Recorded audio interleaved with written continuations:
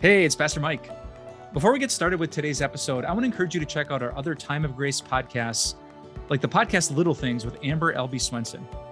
If you don't know Amber, she is smart, she's witty, she's insightful, she's honest, she's blunt, she's comforting, she's amazing. You're going to love her. So just search for Little Things wherever you listen to your favorite podcasts.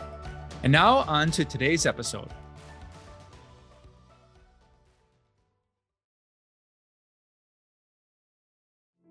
I have a friend who's a pastor. Well, he's a retired pastor now. But he started out his ministry in a very small mission type church, not many people. And so a big part of his job as a pastor was to go door to door, neighborhood after neighborhood, knocking on doors, trying to talk to people about Jesus and invite them to church. And the first place where he did that was a place that he had never lived before. His family had never lived, very far from what he would consider his hometown. But he tells the story of one day while he was out knocking on doors in random neighborhoods. He was in a neighborhood that he had never been in before. He walked up to a house that he had never seen before, he had never visited before, presumably to talk to somebody that he had never met before.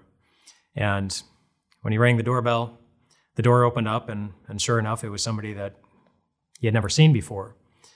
And so he was very surprised when the person he had never seen before said hello, and then said his first name.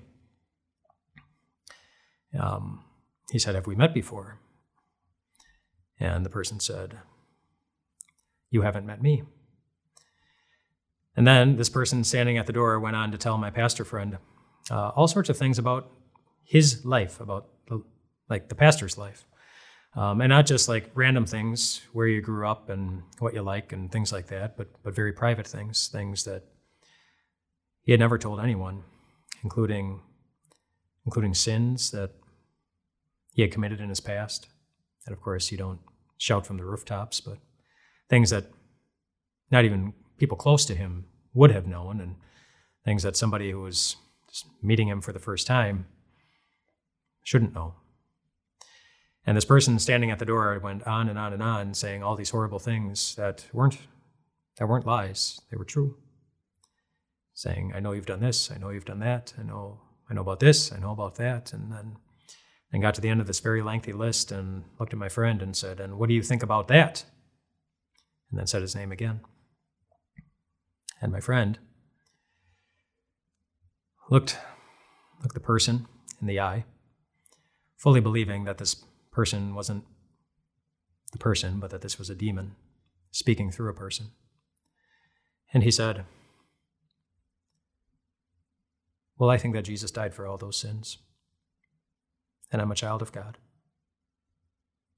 And then he walked away. And the demon couldn't do a thing about it.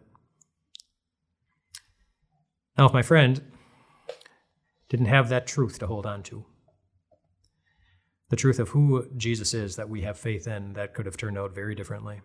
That could have had a major impact on his ministry, but of course he did have that to hold on to. He had his faith. And that highlights for me the one goal that any demon has. However they try to influence your life, they don't care about controlling a person's body. They don't care about making a person strong or getting them to speak in goofy or different kinds of ways. They don't care about those things. They only care about destroying your faith, because they know something about the Jesus you have faith in. Number one, they know him. They know him. And number two, they are terrified of him.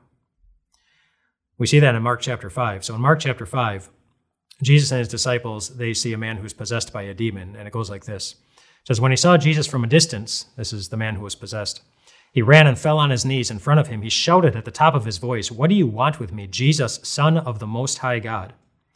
So Jesus hadn't introduced himself. The demon already knew this is who that was. "In God's name, don't torture me," the demon said.